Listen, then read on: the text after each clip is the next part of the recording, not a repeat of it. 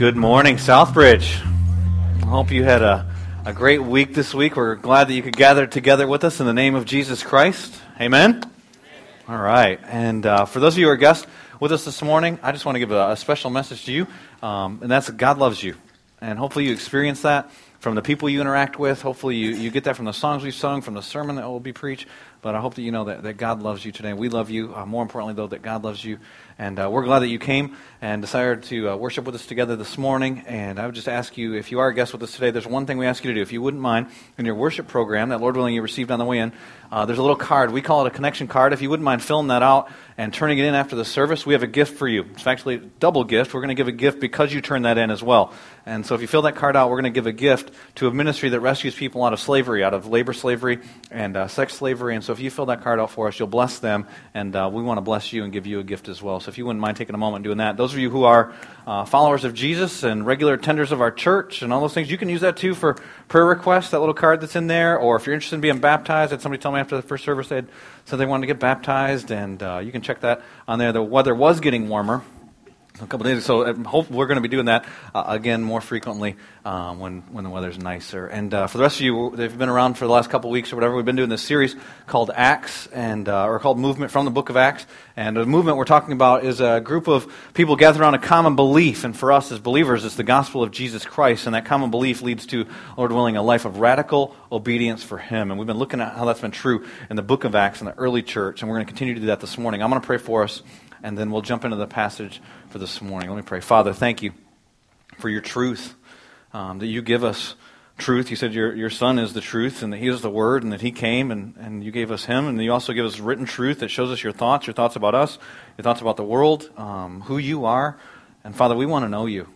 And I pray, if there's any here that don't know you at all today, that today would be the day they begin a faith journey with you. And I pray for those who know you, God, reveal yourself and your glory, and draw us to you, and have us forsake all other things for you. Have us see how glorious you are, and how worthy you are of our complete surrender. And Father, I pray as we open up your word that you'd speak, supernaturally speak through my lips, speak through the words on these pages, and Father God, pierce our hearts and change us, and make us into the people you desire for us to be. It's in Jesus' name I pray. Amen. Acts chapter 5, verse 12 is where we're going to start today. If you have a Bible or if you have an app or whatever it is, Acts chapter 5, verse 12. And if you were here last week, we were in verses 1 through 11 of chapter 5, and that's a very popular story, a very famous story at least, Ananias and Sapphira. It's a husband and wife couple who are going to play around with sin and lie to God, and they're trying to get as close to the line as they can possibly get. You know, sometimes we ask the question, how far can I go? You know, can I get there? And God ends up showing them He's serious about sin. And He doesn't play around with that. And if you were here last week, you remember the Apostle Peter asked a question to Ananias. How did you get to the place where you let Satan so fill your heart? How did you get to this spot spiritually, Ananias? And we saw what happened in their lives is they cared more about what other people thought about them than what was really going on in their hearts. And so they didn't deal with their sin, and God showed them sin is serious. He killed Ananias. And then after that was Sapphira. And remember, Peter asked Sapphira the question, how could you test the Lord? Seeing how much you get away with, seeing how far you could go. And then she died. People realize that God doesn't play around with sin. And we said if there's nothing else we learned from that message is that God takes sin seriously. And we talked about He took it so seriously that He sent His Son, Jesus Christ, to this earth to die for your sin and for my sin. He who knew no sin became sin for us so that we could become the righteousness of God. And that's a great verse if you're a believer. If you're not a believer, maybe you don't hear that phraseology very often. You haven't heard that. Let me explain to you what that means. That Jesus Christ came to earth. He had no sin. He was perfect, but He died a criminal's death on a cross. And that was because of your sin, because of my sin. So He who had no sin became sin so that we could become the righteousness of God. So that we could then, He could receive our sin, we could receive His righteousness. How does that happen? What happens when we bow our knee to Jesus Christ and ask Him to be our Savior? And for some of you today, you don't need to hear anything else I have to say. You need to hear that. Today needs to be the day that you trust Christ as your Savior. I know some of you have been checking out the church for the last few weeks and not sure about making that decision. I've talked to some of you I haven't talked to. Today needs to be the day you bow your heart to Jesus Christ and ask Him to be your Savior. And you receive His righteousness and He receives your sin. That's the transaction that takes place when you surrender to Him. For some of you, you've done that. And you see there's still a lesson to be learned from last week. It said in verse 5 last week that everybody was seized with fear. And then it said again in verse 11 that great fear seized the whole church. So all the believers and all who heard about these events and all the other people too realized that God's not playing around with sin. And fear is a good thing, and it's a right thing. And a lot of times what it does, it gets us from playing around at the line of how far is too far, and we run into his arms. But fear can be difficult, too. It can be dangerous, in a sense, because sometimes people get frozen by fear. Maybe you've heard it called before paralysis of analysis, where you're still thinking about the decisions you need to make. You don't make any decision because you don't want to mess up. You don't want to make a mistake. And what we're going to see in the passage we're going to look at today is there were some people that were like that with God. Whether it was a fear of God, whether it was a fear of the commitment, whether it was a fear of hypocrisy, whatever it was, they didn't dare live by faith. But then you're also going to see there were some people that were living a life of daring faith. And that's what we're going to talk about today, is daring faith. And I just want you to be asking yourself the question, as you think about your own life, and you think about your faith journey, where you're at with Jesus, would you even consider calling your faith journey a daring faith? And we're going to look at the apostles. That's what they were living out. Look at it with me. Verse 12, Acts chapter 5. It says, the apostles, and that's the 12 guys that represent Jesus, the leaders of this movement, the apostles performed many miraculous signs and wonders among the people, and all the believers used to meet together in Solomon's colonnade. Verse 13, no one else dared join them, even though they were highly regarded by the people. They thought highly of the believers, so they wouldn't join the believers. And then verse 14, nevertheless, more and more men and women believed in the Lord and were added to their number. Now, it seems like a contradiction, right? We'll talk about that in just a little bit. As a result, people brought the sick into the streets and laid them on beds and mats so that at least Peter's shadow might fall on some of them as he passed by. Verse 16, crowds gathered also from towns around Jerusalem. So this is the first time we see people coming from outside Jerusalem for the church specifically, and bringing their sick and those tormented by evil spirits, and all of them were healed. All of them were healed. It wasn't just like, hey, if you have enough faith, come up here and get healed. You'll be healed. If you give enough money, come up here and get healed. It wasn't like one of those scams, right? Everybody's getting healed. And you see what happened? Is that it wasn't just two apostles. That's what we've seen before back in chapter 3. Remember, there were two apostles in chapter 3, and they heal one guy, a guy that was lame from birth, a guy that was crippled, and he walks into the temple, and then persecution comes. You know where they're at? They're in Solomon's colonnade. They're in the same place they were at when they got arrested for talking about Jesus and healing people before. And now there's not just two of them, there's 12 of them, and now they're not doing one miracle, but verse 12 says they were doing many miraculous signs and wonders. And so there's a multiplicity of the very thing that caused them to be threatened for their lives. They had a death bounty put on their heads. If you speak or teach in the name of Jesus again, we'll kill you. And here they are, and they're doing it. And so we see the disciples here living a daring faith. They're risking everything. They're risking their family. They're risking their security. They're risking their comfort. They're risking all the stuff that so many of us hold so precious. They're risking their own lives. And then you look at verse 13, and it says that no one else dared join them. You ever had somebody dare you to do something before? And some of you may need to think back to childhood. You know, it's not often you go to the office, I dare you to, change that spreadsheet. You know, it's not that often that happens, but when we were a kid, you remember your older brother say, I dare you to jump your bike off that ramp into that ditch. Now, he wasn't going to do it, but he's, I dare you to jump off the house. Yeah, that was a bad idea. That's why I'm still up here. That's what they did. Older siblings would do that kind of thing to you. Or maybe you remember, dare to eat something. I dare you to eat something. No, not so hot. Or maybe it's dog food or whatever it was, like some crazy thing. And go back to some of your childhood memories. The classic example of this is in the movie The Christmas Story. Have you ever seen that? If you haven't seen it, it's on USA or TNT or Lifetime, one of those channels. It's like continually on around Christmas time. It's the story of a little boy. The famous lines are, you'll shoot your eye out. He wants a BB gun. Well, there's one scene in that movie where there's a group of kids, probably a little bit younger than junior high age, and they're out on the playground, and they're talking trash to one another. But it's like back in the 50s or 60s, and so their trash talking is a little bit different. And they're talking about whether or not if you stick there's a flagpole that's right by them, and whether or not if you stick your tongue to a frozen flagpole, whether it'll stick. And so one kid's saying that his dad said that it would. And the other kid's talking trash. He's like, you're full of beans. Your old man's full of beans. That's how they talk trash back then. And so they're saying this back and forth. Well, then the kid says to them, I dare you to stick your tongue to it. Then he goes, I double dare you to stick your tongue to it. And then Ralphie, who's the star of the deal, narrates this whole thing. He starts to explain to us playground etiquette. And what happens next is there's a level you're supposed to go with dares. And now it's a double dog dare, then a triple dare, then a triple dog dare. But what happens is the kid breaks all the etiquette, and he goes straight to triple dog dare. I triple dog dare you to stick your tongue to the pole. And all the kids' faces are just like, what? He said a triple dog dare? And the kid walks over, because if he's got any courage whatsoever now, he has to try and do this. And so all of his manhood at 12 is like put on the line here, and he walks up to this pole, and you see him, he's kind of like starts sticking his tongue out, and all these little kids' faces are coming in real close to see if he's going to do it, and he sticks his tongue to the pole, and then he goes to pull away, like, see, it didn't stick, but he's stuck. And then the bell rings, and all the kids run inside and leave him outside. And his friends yelling, like, don't leave me! He's stuck to the pole. He's like, the bell! Like, I don't know what to do! And he runs inside, and kids out there flailing his arms, stuck to the pole, because of a dare. He had the courage to do it. It didn't work out well for him, but he had the courage to do it. And it's easy to talk about dares, and you see it in all kinds of things, silly stuff to extremely serious stuff. Like sometimes we see people with daring courage, and they'll do stuff like put their lives on the line. Many of you probably saw the news this week and the things that took place in Boston with those bombs that went off, and almost 200 people wounded, 3 people killed. It ended up being 4 people murdered in that whole situation, and praise the Lord for our FBI and police that were able to apprehend and take down one of the guys that did this stuff. But you look at the story of what happened, and blood everywhere. If you saw the situation, I won't get into all the gruesome details. Lots of lower extremity, lots of amputees, all kinds of gruesome blood all over the TV. And you watch it, and almost 200 people injured, and multiple people killed, and there were thousands of people there. There are all kinds of stories. Everybody that was there had a story. And I don't know if you saw any of the stories. There was one that I read, maybe you saw too. It was a gentleman named Tyler Dodd. He was an unemployed oil rigger and was there. And when the bombs went off, while other people were grabbing their stuff and grabbing their people and trying to find loved ones and running away from it, he ran into the situation. Not knowing if more bombs would go off, not knowing what would happen.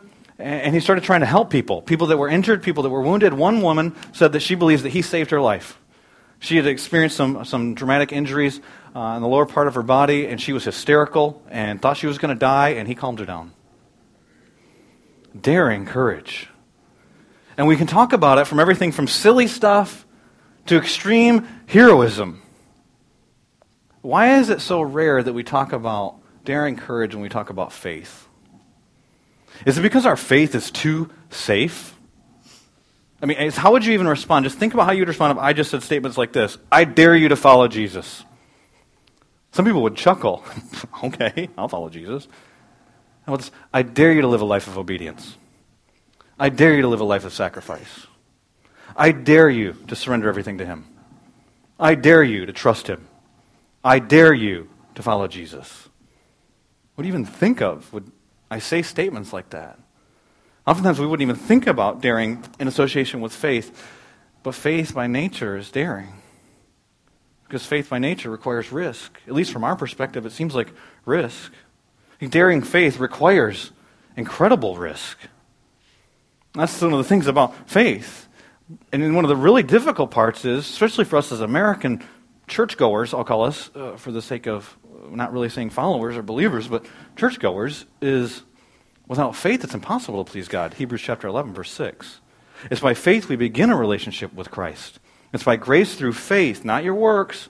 It's by grace through faith that you are saved. Lest anyone would boast. Ephesians chapter 2, verses 8 and 9. But see, from our perspective, faith oftentimes seems like such incredible risk. Because what happens is we know what the first step is. It's kind of like when your brother tells you to jump off the house or stick your tongue to the pole or whatever. You know what you need to do. You don't know what the result's going to be. And so if I say to you, live a life of sacrifice, what's going to happen? I don't know. I know what the first step is. I don't know what it's going to mean. I don't know if it means, give away all your stuff. I don't know if it means take something that's precious to you and sell it, use it to bless somebody else. I don't know if it means you move from here in this place in Raleigh, North Carolina, and you go somewhere else, China, or somewhere where it's not safe to share the gospel, and you move your whole life there. I don't know what it means in the details. I know that it means this. First step is surrendering everything I am and everything I have is yours, God.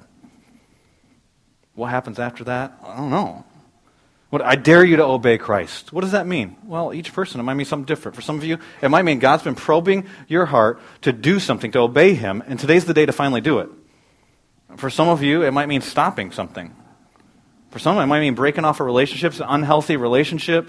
It's taking you further from Christ, and you need to break that off. I don't know what the details are. I do know that it means this. It means believing that what He says in the Scriptures is true regardless of our circumstances, and we trust Him. So the first step is trust. But it's incredible risk, because if we say we trust Him, what's He going to do? We don't know. That's what faith works like. If I say, follow Christ, I dare you to follow Christ. For some of you, it means bowing your knee to Jesus Christ as Lord and surrendering your whole life to Him, starting a relationship today. For others of you, it means stopping all the stuff that's been going on in your life and finally listening to him. What does he want you to do? Rather than strategically planning everything for, what is he saying? And no matter what, it means surrender. And that's the step. And that's scary. Because we don't know what it ultimately means. Now, ultimately, I guess we know what it means, because ultimately we know eternity. What's going to end up happening is there's never been someone who physically continued to exist. Everybody dies. There always comes a day of reckoning. For every one of us, we reflect back on our lives. And we all know there's going to be a day where we're not going to say, God, I wish I had sinned more. Or, God, I wish I had done my own thing for a little bit longer. Or, God, I wish I had spent more stuff on myself. We know there's going to be a day, but we don't know when that day is. And we always forecast it out further than what it probably really is. And so we live our lives, and we don't want to take the risk. And here in this passage, we see guys that were willing to take incredible risks. They were putting their lives on the line. Look at them, verse 12. The apostles performed many miraculous signs and wonders. And the people, all the believers, they would gather together in Solomon's colonnade. Now, Solomon's colonnade is an interesting place. You can read all kinds of different descriptions about it.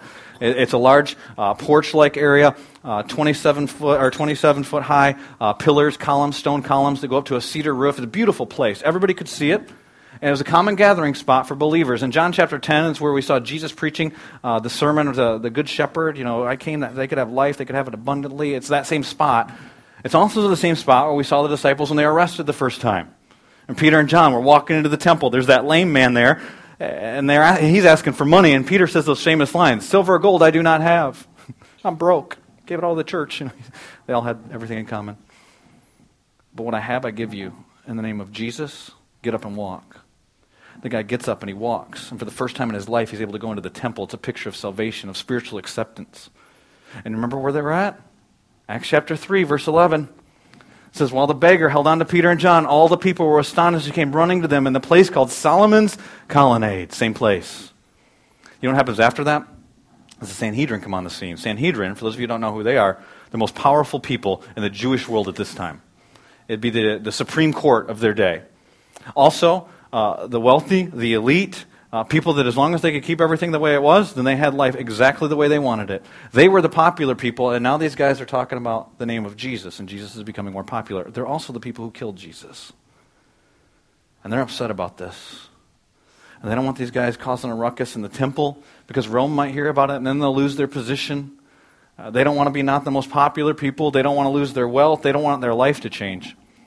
And so they call on Peter and they call on John. And they don't suggest to them. They don't request of them. They command them. Don't teach or preach in the name of Jesus Christ again. And then they say, if you do, we'll beat you and kill you. So can you imagine if you were telling people about Jesus and the Supreme Court called you in and said, if you tell them about Jesus ever again, we're going to kill you? What would most of us do? Well, I was trying, God. Guess you closed that door.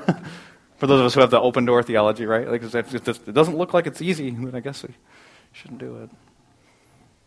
And you know what these guys say? It's one of my favorite verses in the book of Acts. In Acts chapter 4 and verse 20. And they say, we cannot help speaking about what we've seen and heard.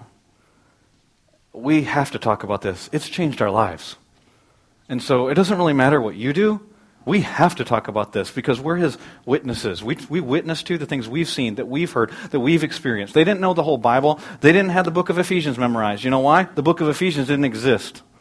They didn't know the Romans road. There was no Romans road. They didn't have Rome. They didn't have the book of Rome, or Romans, I mean. They didn't have any of that stuff. You know what they had? They had their lives radically transformed by Jesus Christ, and they told people about it. They had to talk about it.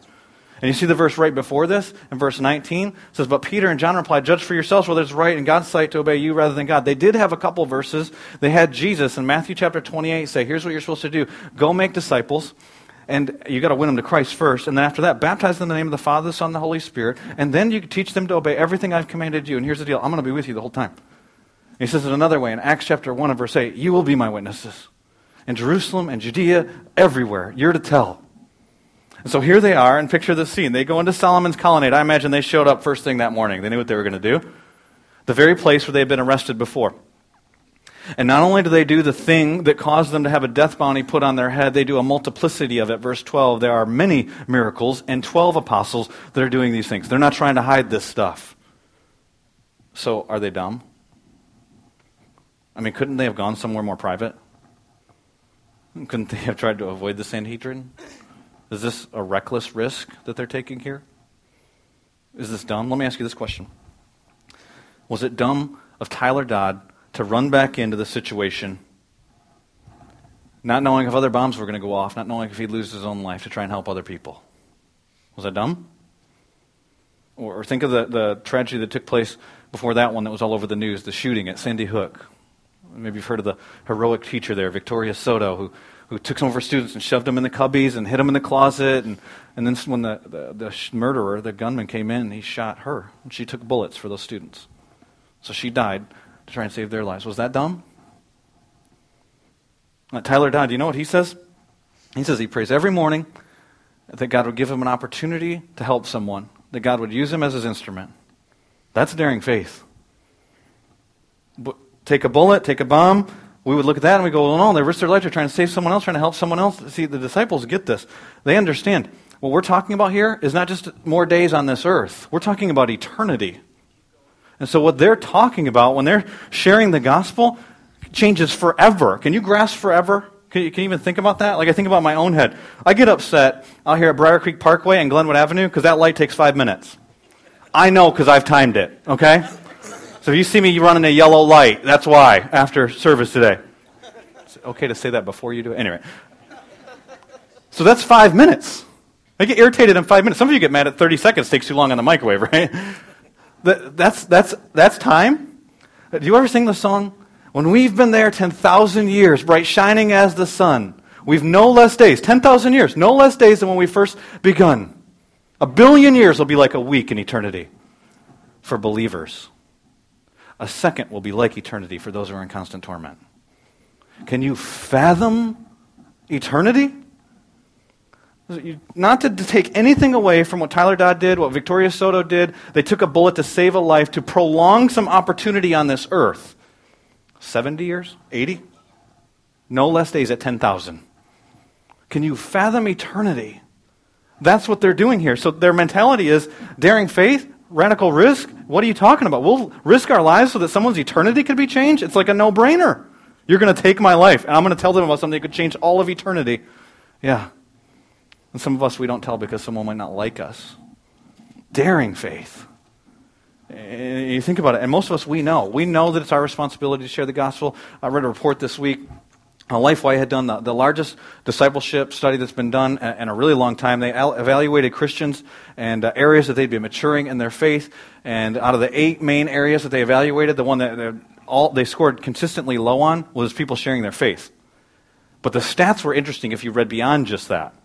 Because out of the people that were evaluated, these are Christians who have been a Christian for some time, 80% of them acknowledged that sharing Christ with other people, telling people how they get to heaven and it's through Jesus Christ, 80% of them said it was their personal responsibility. So not just like my church does it, or I send money to a missionary and they go do it, or it was their personal responsibility, 80%. It's great. Okay, that's what the Bible says. That's true. But then you start to dig into the stats. You know what they say? Out of that 80%, 61% of them haven't told anyone about how to have a relationship with Jesus Christ in the last 6 months. So in other words, we know what we're supposed to do, we're not doing it.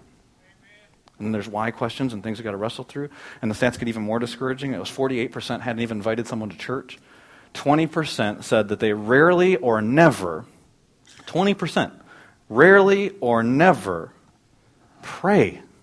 There's not much danger. It's not, like some Old Testament stories where if you pray, you're going to throw in the lion's den or something. We can go in your closet and pray. No one even knows. 20% don't even pray for someone that they know that doesn't know Jesus Christ. Can I challenge you with one thing today? I dare you to pray for someone for the next 30 days that they would come to know Christ. I know some of you are doing that. Some of our members do that. I dare you to pray every day for the next 30 days for one person to come to know Jesus Christ. Those of you who are followers of Jesus. 20% aren't even praying for him. Why? Well, there can be lots of reasons. We can come up with lots of things. Some people would say, I don't know what to say. I don't know how to have the conversation. I'm not equipped to do those things. In fact, we did a survey of our members last year. About 50% of them said they were very confident or confident in sharing their faith. And then about 50% of them said otherwise. And so one of the things we've done as a church, just off that survey, is we've started a class. We call it the Foundations class. It meets for 10 to 12 weeks at a time. Covers different topics. This morning they met at the 9 o'clock hour in Theater 12. They talked about prayer and what prayer is and how to pray. Last week they talked about how to study the Bible. Next week, we're going to talk about how to share your faith, and I'm going to be teaching in there. So you're all invited. You can be my personal guest next week to Theater 12 at 9 o'clock, and we're going to talk about how to do this. Because we don't want people not sharing their faith because they don't know how, or how to start a conversation, how to talk about these things. I'm not going to tell you every answer that everybody's going to ask. We don't know every question they're going to ask. They didn't know either. But you know what they said? God changed my life. So why? Why don't we share? You know what? I think the reason for many of us is because we're scared. We don't have a daring faith. We won't share because they might not like us. These guys are putting their lives on the lines, and people noticed. Look at what verse 13 says. And no one else dared join them. Well, the NIV says here, no one else. It's kind of, I read the NIV. I love the NIV. I read it every week here, and on my own, that's the translation I naturally pick. But they're kind of extreme here in the way that they've translated this verse. In fact, if you have a Bible app, you could switch to a couple other translations. You could read the English Standard Version, ESV. You could read the New American Standard Version. And the way they capture it makes it more clear how verse 13 and 14 read together. They say, none of the rest, which would be a more literal way to translate this, none of the rest dared join them. And so the question becomes, who are the rest? Because verse 14 says that people joined them. And so it's not that no one joined them. It's none of the rest. And so who's this group? And you know who this group is? It's people that were too scared to join them. And it could be for various reasons. Think about the context of what's happened here. In chapter 4, they were arrested and told, if you speak or teach in this name, we'll kill you. And so they weren't willing to put their life on the line. Well, in chapter 5, verses 1 through 11, they saw God's not playing around with sin. And so they weren't willing to actually forsake their sin. And so who are these people that wouldn't dare join them? They're people that counted the cost and realized, I'm not willing to pay the cost, to lay my life down, to give it all up. And the problem for most of us in churches in America is we don't even consider the cost. But if you look at Jesus, he was real obvious about it. He didn't like soft sell people, bait and switch anybody. He told people the cost right up front. Think about every situation where he calls someone to Jesus, to himself. He says things like, well, you got Peter and Andrew and John in Luke chapter 5, and he says, come follow me, drop your nets, and come follow me, I'll make you fishers of men. Have you thought about what that means? They're holding these nets. What is that? That's their livelihood, that's their security, that's their safety, that's their comfort, that's the life they know. So you drop the thing that you're holding on to, you come follow me, I'll make you fishers of men. In other words, I will change your life. I'm going to radically transform you. Do they know what it means? They know at that moment it means we're going to have to trust this guy. Do they know that one day they'll stand with a death bounty on their head, he'll be gone, ascended to heaven, and leaving them there to lead this whole deal? They have no idea. Incredible risk, but a daring faith. You see other situations where people count the cost and they say no. Luke chapter 18 is a great example. There's a guy, we oftentimes call him the rich young ruler because he had a lot of stuff, and he was a leader. And he comes to Jesus, and he says, what must I do to inherit eternal life? Well, and if you wouldn't know what to say at that moment, you need to come to the class next week at 9 o'clock. Jesus doesn't say what many of us would say. You know what Jesus says to him? In essence, paraphrase, he says, you got to be perfect. Obey all of the law. Don't steal, don't covet, don't lie, honor your parents, don't murder. And do you know what the guy says? I've done it. I'm good. He doesn't have a clue. No awareness of what's really going on in his heart. Who hasn't lied before? Anyone? Anyone? Good idea. Because you'd be a liar. The guy says he's not a liar. You know what Jesus says to him? All right, here's the deal. I know your heart. Doesn't say that out loud. You got a lot of stuff, and your stuff's really precious to you. So why don't you do this? Go sell all your stuff, give it to the poor, then come follow me. Do you know what the text says? The guy goes away sad. Do you know why? He wouldn't dare join Jesus. Because he wasn't ready. He counted the cost. And Jesus tells us we're supposed to count the cost. Luke chapter 14, he tells some stories about this. And one of the stories is an analogy to try and get us to think about it. He says, who would build a tower and not first think about whether they have enough money to finish the tower? And he says, if you started to build the tower and you just laid the foundation and you didn't finish, then people would mock you because you didn't count the cost. Then he tells another story. And the next story is, imagine that you were in charge of an army and you've got 10,000 men, and you hear about who you're going up against, but they've got 20,000 men, and you count the cost, and you calculate and realize you're going to lose, so what would you do? You'd send your men for a peace treaty. You wouldn't go into battle. How foolish to not count the cost. And then he follows those two analogies with this verse. In Luke chapter 14, he says, in the same way, any of you who does not give up who? Just the people there that day, right? Anyone, any of you who does not give up everything he has, you're not ready. You can't be my disciple. And oftentimes we say, well, just add Jesus to the mix. I mean, he loves you. He died for you. Just throw him. It's kind of like Buddhism. You got millions of gods. Just add Jesus into that deal. And that's not what Jesus says. And then you look at, what does Jesus say then?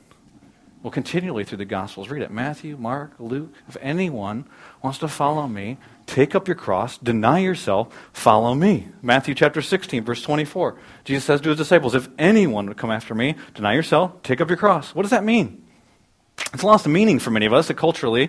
We hear people say things like this. I've got itchy eyes. The pollen dump happened recently here in North Carolina, right? So itchy eyes, it's just the cross I bear. It even causes me to shed a tear. An allergic tear, but still, it's a tear. It's humid outside, not today, but some days. Frizzy, I got thick hair, so it's frizzy when it's humid outside. It's just the cross I bear. Neighbors irritating you.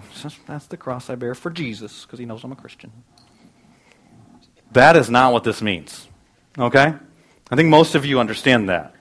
I was reading this week, D.A. Carson's a seminary professor up in Chicago. He writes this about bearing a cross. To take up one's cross does not mean to put up with some minor irritant and fill in the blank with all the ones we could think of. As crucifixion was the form of execution reserved for the most despised and evil criminals.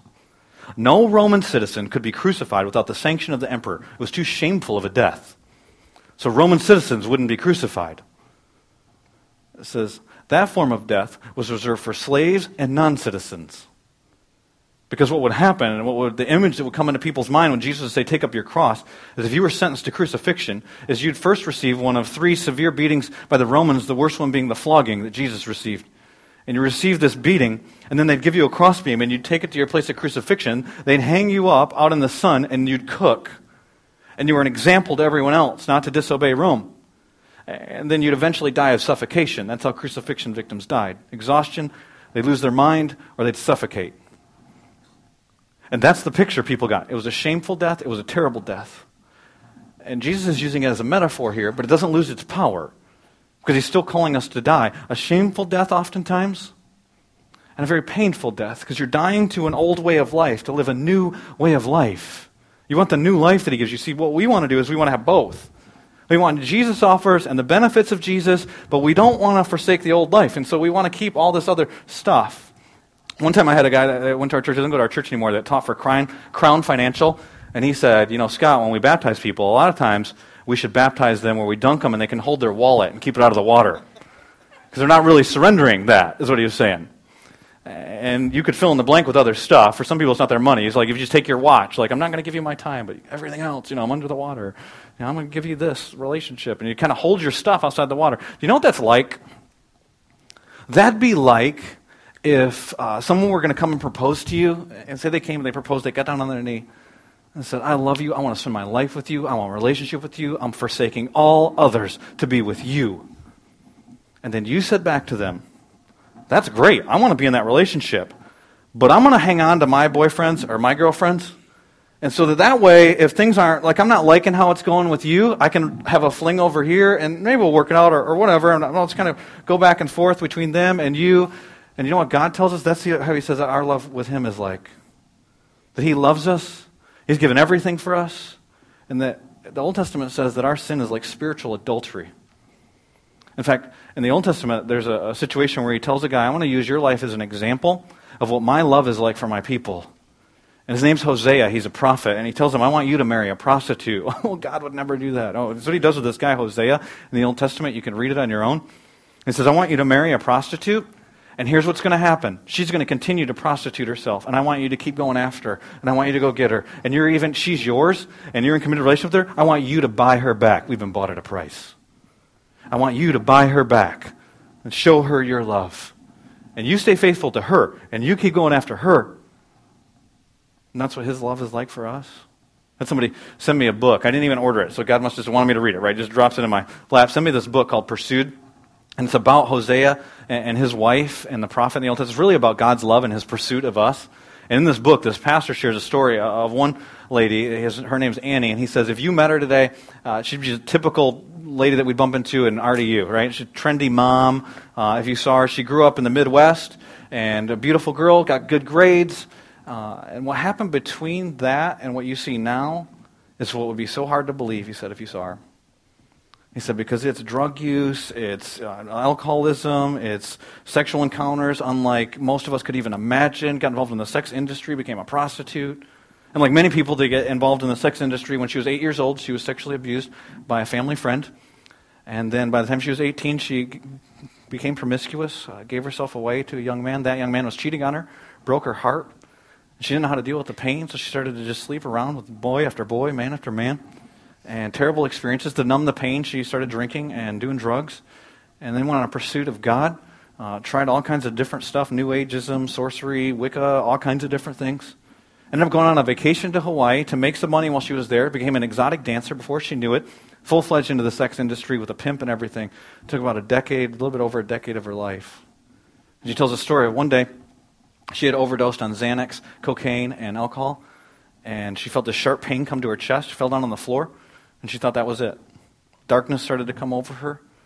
Her breath started to slow. And she just cried out, Jesus, if you're real, please give me a second chance. Passed out on the floor. Came back. God gave her a second chance. And she said she was going to keep her end of the bargain. She surrendered her life to Jesus Christ. Found God. He transformed her life. And now she does a ministry where she tries to rescue men that are hooked on pornography, women that are in the sex industry, out of those things. And she tells this pastor, from her experiences of leading this ministry she does, she says the average woman that we rescue out of prostitution, she goes back 5 to 7 times. And here's why. Even though that pimp is wicked, he's evil, he's going to destroy her, she loves him. There's an emotional attachment there. The average woman goes back 5 to 7 times. Isn't that like our sin? Even when we come to the realization, this isn't best, we keep going back. Why do we do that? And sometimes our sin is dirty sin, right? Isn't that what we call Annie's sin? Like dirty sin. Like no one can know about this stuff. Sometimes it's like the rich young ruler. We don't confront that stuff in church, do we? You care more about your stuff than you do about people. You love your things, and that's why you won't follow God. We don't say that stuff. God knows. Or sometimes it's like Ananias and Sapphira. We're so worried about what everybody else thinks, we miss the reality of what's happening in our hearts. And we put on a front. You know what that's called? It's like if you were to be baptized, you're like, just the opinions of other people. Just I'm going to hang on to those. It's the praise of man. It's my control. It's my plans. It's all those things that we prostitute ourselves to. You know what's interesting? If you look at that verse I read to you from Matthew chapter 16, verse 24, do you know what the next verse says, verse 25? Whoever wants to save his life will lose it. You know what Annie says about her story is that while she didn't physically die on the floor that day, the old Annie died. And that's what needs to happen with many of us, is we die to that old way of life. What is it going to cost us to follow Jesus? Everything. And that's why none of the rest dared join them, because it's a daring faith. So many times we make it so easy. It's just like, just add Jesus to the mix. He's in there and keep prostituting yourself. So we don't use that language. You just kind of have all your other stuff too. And that's not what Jesus said. And that's not what people did. And something's happened in the American church, or we've dumbed it down so much that do we even have Christianity anymore? Because it doesn't reflect what we see here in the Scriptures. And what you see here is, here's the deal. If you're going to play around with God, don't. Like, don't even forsake sin. Like, just go do what you want to do. Like, don't play games. He's not into playing games. So you don't want to follow God, you're not interested in that stuff, then just go do your own thing. If you're there, be all there. Take up your cross, deny yourself, follow him. It's incredible risk, though, isn't it? And isn't that why so few people will do it? Daring faith requires incredible risk. But not only that, we see that daring faith leads to radical obedience. And that's what you see in the next part of this passage, verse 14. Nevertheless, more and more men and women believed in the Lord and were added to the number. They've got a death bounty on their head. I've counted the cost. I'm in. God wipes people out when they're half-hearted, when they're hypocrites. I'm still in. That's what these people are saying. So you've got the committed, but then look, you still also have the crowd. As a result, people brought sick into the streets and laid them on beds and mats so that at least Peter's shadow would fall on them. He's the leader. He's the representative of this group as he passed by. Verse 16, crowds gathered also from towns all around Jerusalem. So people are coming from everywhere. And you've got a contrast here between the committed and the crowd. And it'd be easy to bash the crowd, but I'm somewhat sympathetic towards the crowd because you think about it, if you put yourself in their situation, say you've got leprosy, which is a disease you'd be cast out for, say you can't see, say you've got cancer, say you got demon possession, whatever it was, whatever your situation, you can't walk. They didn't have the technology we have. They didn't have the doctors we have. They didn't have medications. They didn't have rehab. They didn't have all that stuff. And you hear there's some guys that if you can just get close to them, it fixes what you perceive to be your biggest problem. I'd go. Would you go?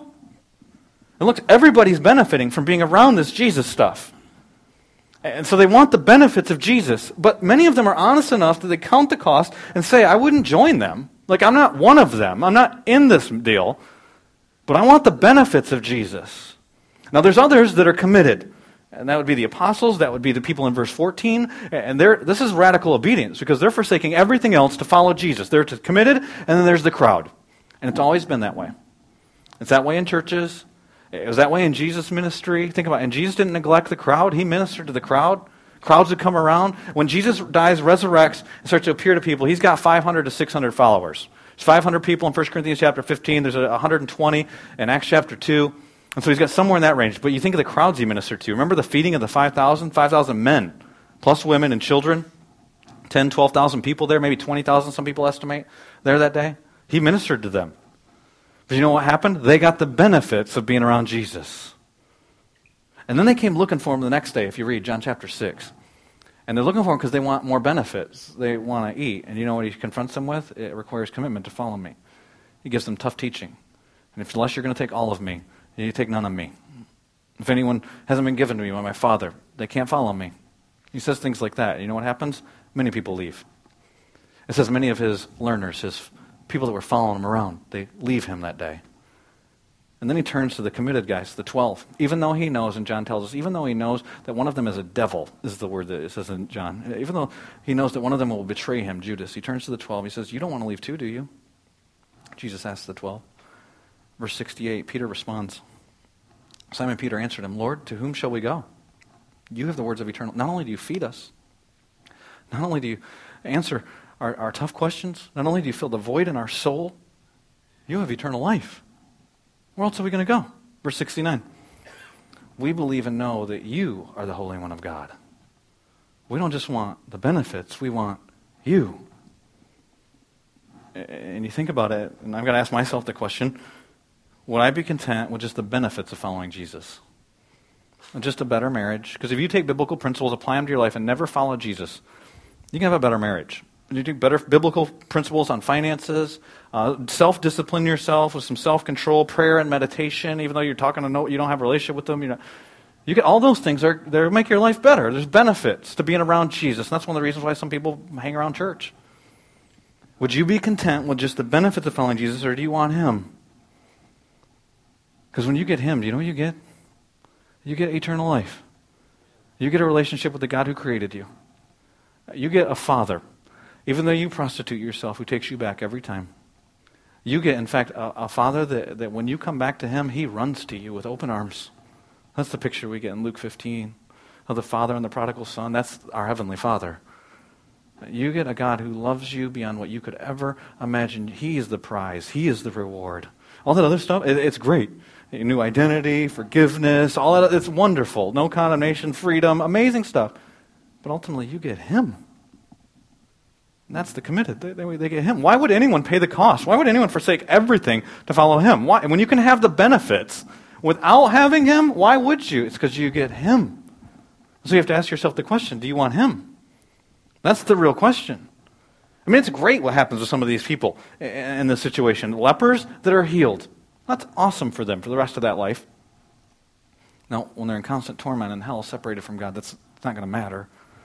People get fed, great. They went to hell full. People that couldn't see can now see, and people that couldn't walk can now walk, and that's great. I didn't take anything away from that. If you get the options, not walk, go with the one that you can walk. That's great. But did it fill the void in your soul?